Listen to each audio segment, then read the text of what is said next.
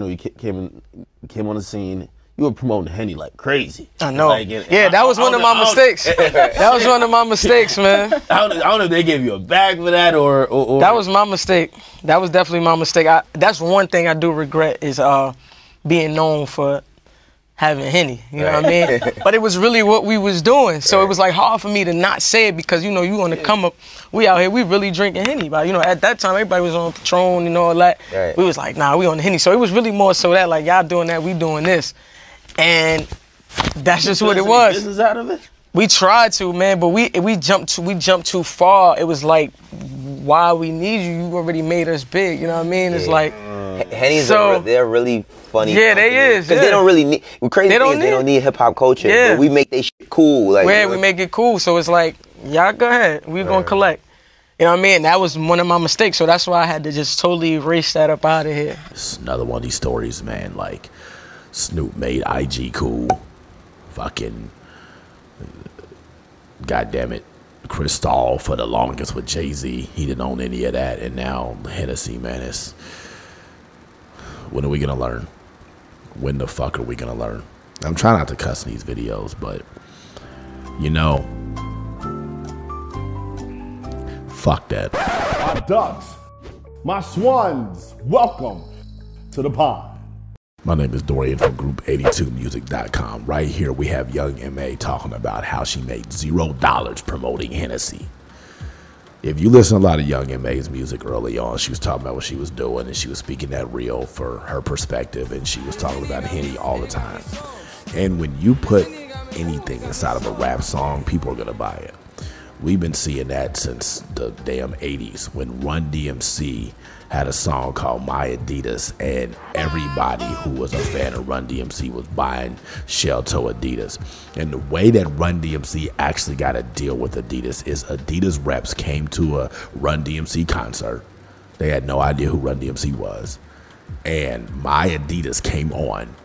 And right before it came on, I don't know if it was Rev Run or if it was DMC. I think it was DMC that said, everybody put your Adidas in the air. And every single person in an arena of like 15,000 people had their Adidas in their hand. And the beat dropped on My Adidas and they went crazy. And Adidas was like, yo, we got to give them a deal. Like, they're helping us sell shoes. And ever since then, hip hop has been at the forefront of culture in every capacity, whether it's about the type of drugs people need to use. I guess some niggas do need to use it. Whether it's about the type of guns to buy, the fashion, the lingo, whatever, we're at the front of it.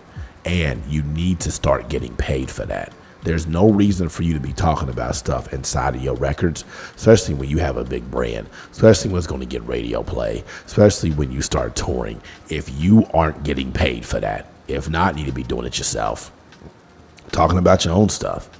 Talk about Group 82. Talk about the services you have. Talk about the one-on-one coaching sessions. Talk about all of that.